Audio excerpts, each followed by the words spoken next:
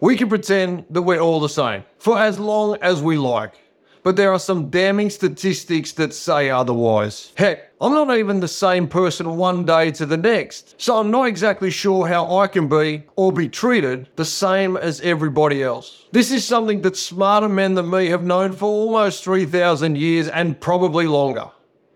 Men and women simply are not the same. They don't experience the same struggles, and they don't experience their struggles, their stress, and their survival in the same way. Neuroscience will tell us this, with marked differences in brain activity between men and women in their responses to stress.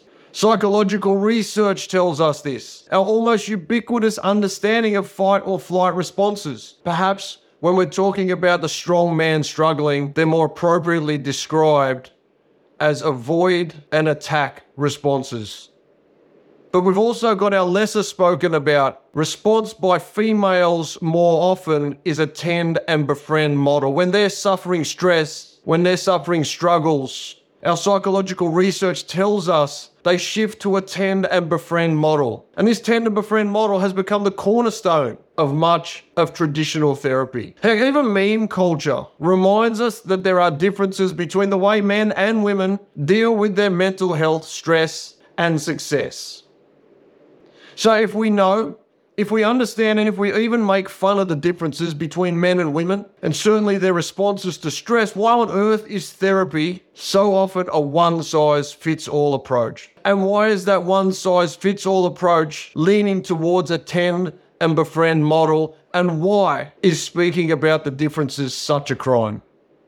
If you're a man, a strong man struggling, or a high performer left paddling in mental pain, the system is letting you down. Traditional therapy creates an environment that promotes being heard. It promotes being heard and being cuddled in comfort. It's tender and it's designed to befriend you. But men are problem solvers, searching for forward-leaning solutions, searching for forward-leaning strategies, and searching for action, not soft places to land. Soft and assuring are valuable, but to a strong man struggling, they reinforce vulnerability and failure.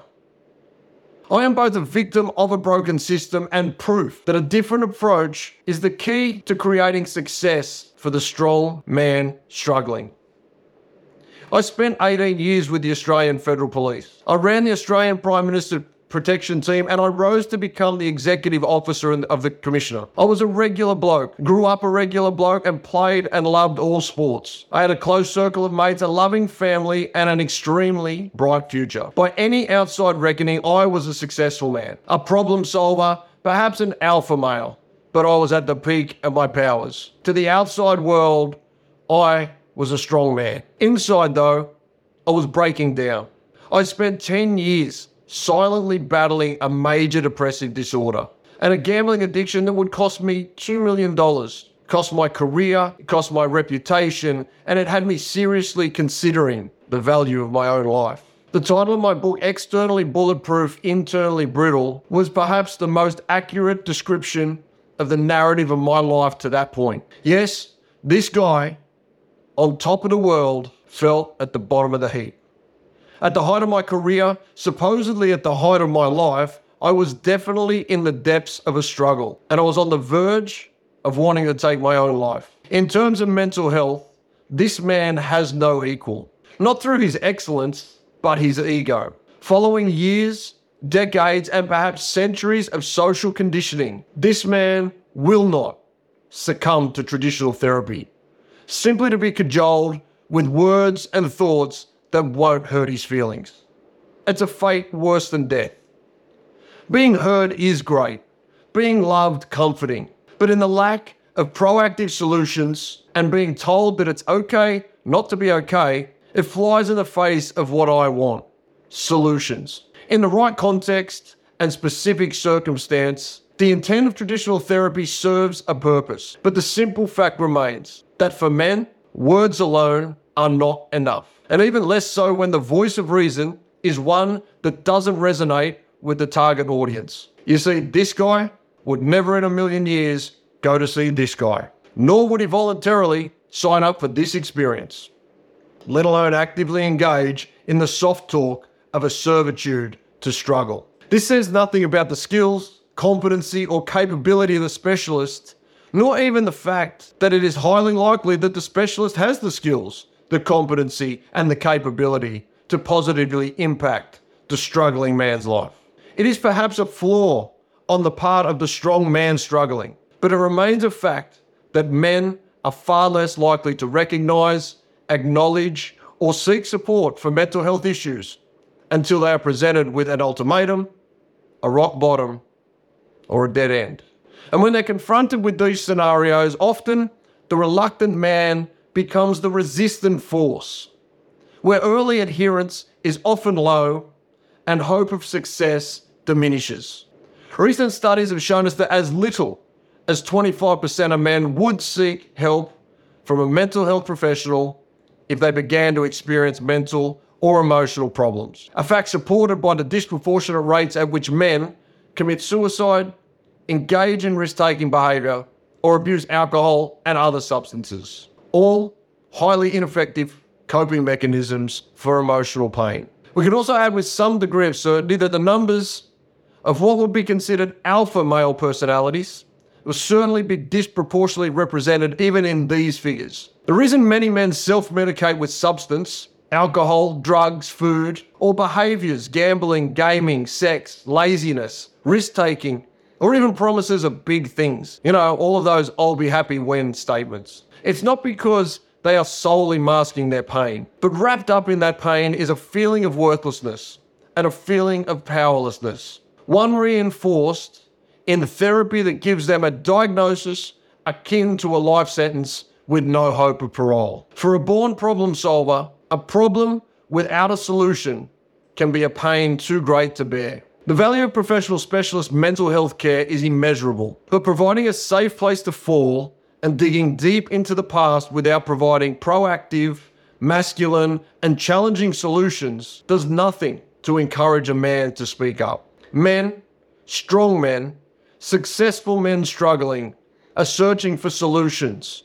They are survived by action, and they are supported by purpose. The issue may lie less in the desire for strong men to seek support and more in their inability to recognize, articulate, and understand the emotional trauma that they are experiencing. From personal experience, I've often described this as knowing something was wrong, but having little idea about what it was and even less about what to do about it.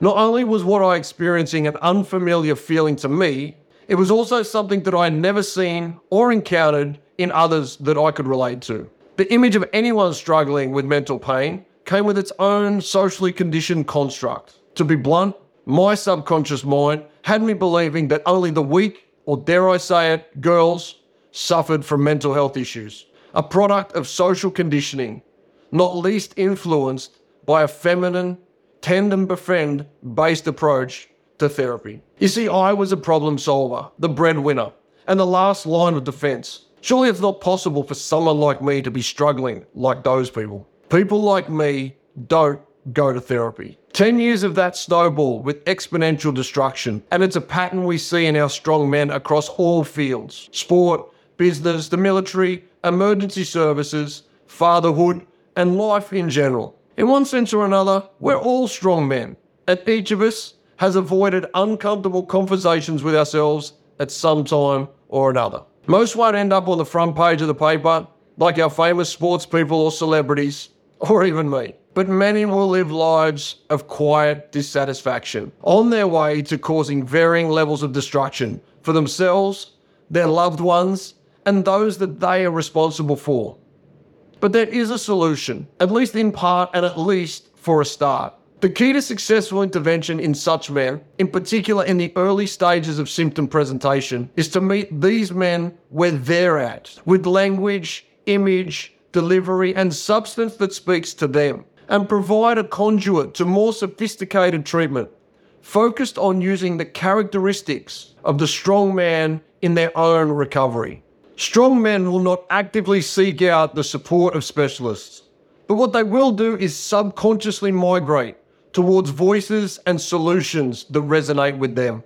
Voices that embody the alpha lifestyle, perhaps with undertones of a struggle. A place where the alpha vulnerability can attach for comfort in the hope of gleaning a glimpse at the inner workings and the understanding of where their internal pain comes from, and perhaps, more importantly, how to make it stop. The word make is significant in this process, as strong men are action takers, and that language is important in their recovery. These are men who don't want to talk about their issues. They want to work them out, and they will gravitate towards language and identities that they can relate to. At the moment, those voices center around figures already established in the strong man's life. Their mates, who are most likely suffering from the same vulnerabilities and unable to show it. Their bosses, who are most likely suffering from the same protectionist ego and are still trying to mask it, or celebrity role models, who have often fallen victim to external gratification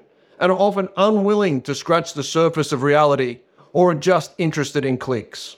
We all know where these are heading. There's very little, if any, alpha language and solutions around mental health services and support. The strong man's subconscious is not really interested in being cajoled, cuddled, or told it's not their fault. Yes, we'd all like to believe it isn't, but for strong men, if they own it, they can change it. To the strong man, talking comes with a subconscious fear, a fear of being exposed, a fear of being vulnerable, and a fear of losing an identity as a strong man, as a provider, and a problem solver. Ultimately, a fear of seeking support, a nod to that weak side that strong men mask with substance, distance, or distraction.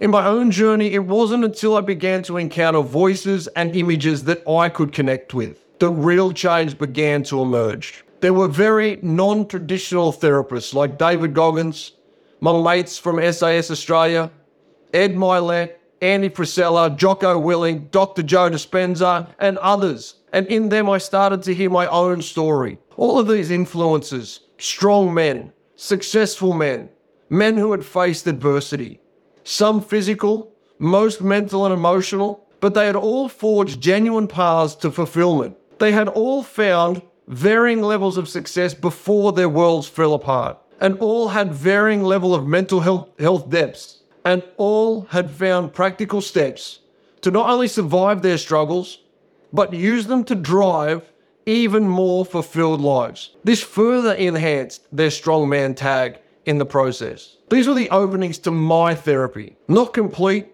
but the permission to explore more options, listen to stories, understand that other strong men struggle, and also that my struggle didn't preclude me from a future of success.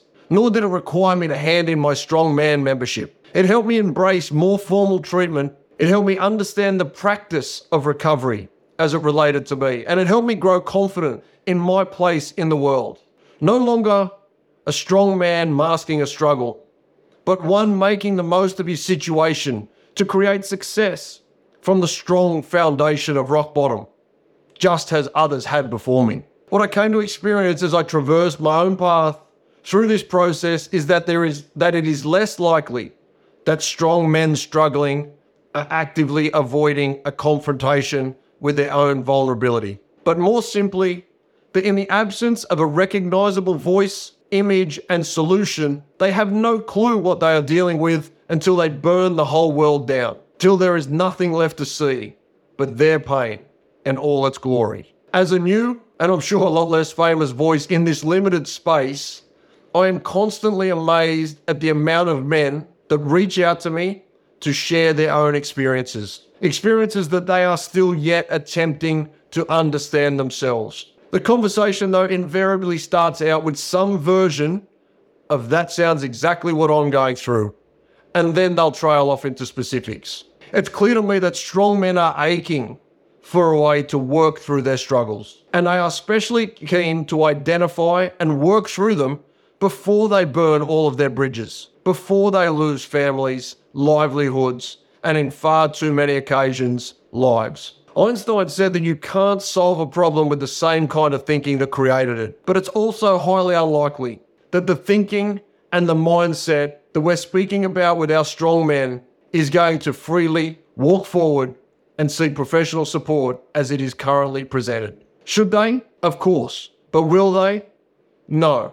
And so how do we help bridge that gap and get them access to better, more purposeful mental health. The way to win any war is not to constantly bombard your opponent with strongly held views and rhetoric. No matter how right you are, in the absence of a common language, common ground, or common understanding, your efforts will only ever be met with conflict, resistance, and avoidance. Your message may be valid, your reasons sound, and your intentions good, but we have to remember our audience. Strong men struggling not only with a significant battle of addiction, affliction, or confliction, but battling to understand themselves, what the issues are, and a long and storied history, fearful of being vulnerable. The key to meeting these men where they are at is not to continue to perpetuate a lie that we all, men and women, are the same, and that feminine-focused traditional therapies are suitable for all. They simply are not. The key is a message delivered by those with a knowledge not only of the subject matter, but also an alignment with the sufferer, to create a greater opportunity to bridge the gap between men and mental strength and conditioning. Mental health paints a deceptive picture, but for the strong man struggling, the goal should be to meet them where they're at, with language, image, delivery, and substance that speaks to them. Leveraging that connection to provide a conduit to more sophisticated treatment, focused on using the characteristics of the strong man in their own recovery. Yes, mental health paints a deceptive picture in the strong man struggling. Whether you're bouncing off rock bottom, forging your path of purpose, or standing proudly on the other side, our language is different. To bridge the gap, it's time for us to develop a new direction.